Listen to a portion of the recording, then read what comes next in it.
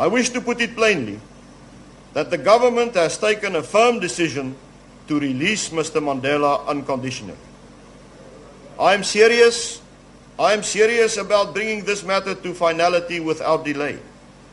The government will take a decision soon on the date of his release.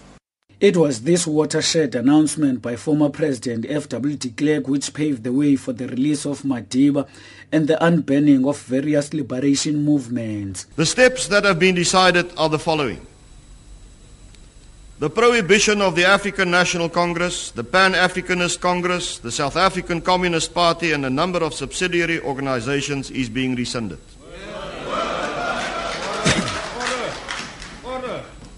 I repeat, the steps that have been decided are the following. The prohibition of the African National Congress, the Pan-Africanist Congress, the South African Communist Party and a number of subsidiary organizations is being rescinded. People serving prison sentences merely because they were members of one of these organizations or because they committed another offense which was merely an offense because a prohibition of one of the organizations was in force will be identified and released. The bold step which were announced by de Klerk set the negotiation process for New South Africa in motion. But the process, which later culminated in the historic 1994 elections, was never an easy one. It was often met by political violence which threatened to derail the negotiations and plunge the country into a civil war. But thanks to the leadership of Mandela and others, this was averted and a new democratic government came into power in 1994.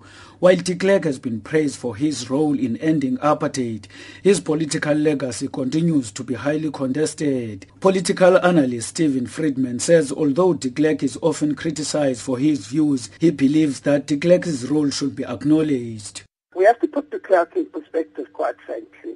As his remarks since then have shown, he was a conservative white politician who realized that apartheid couldn't survive.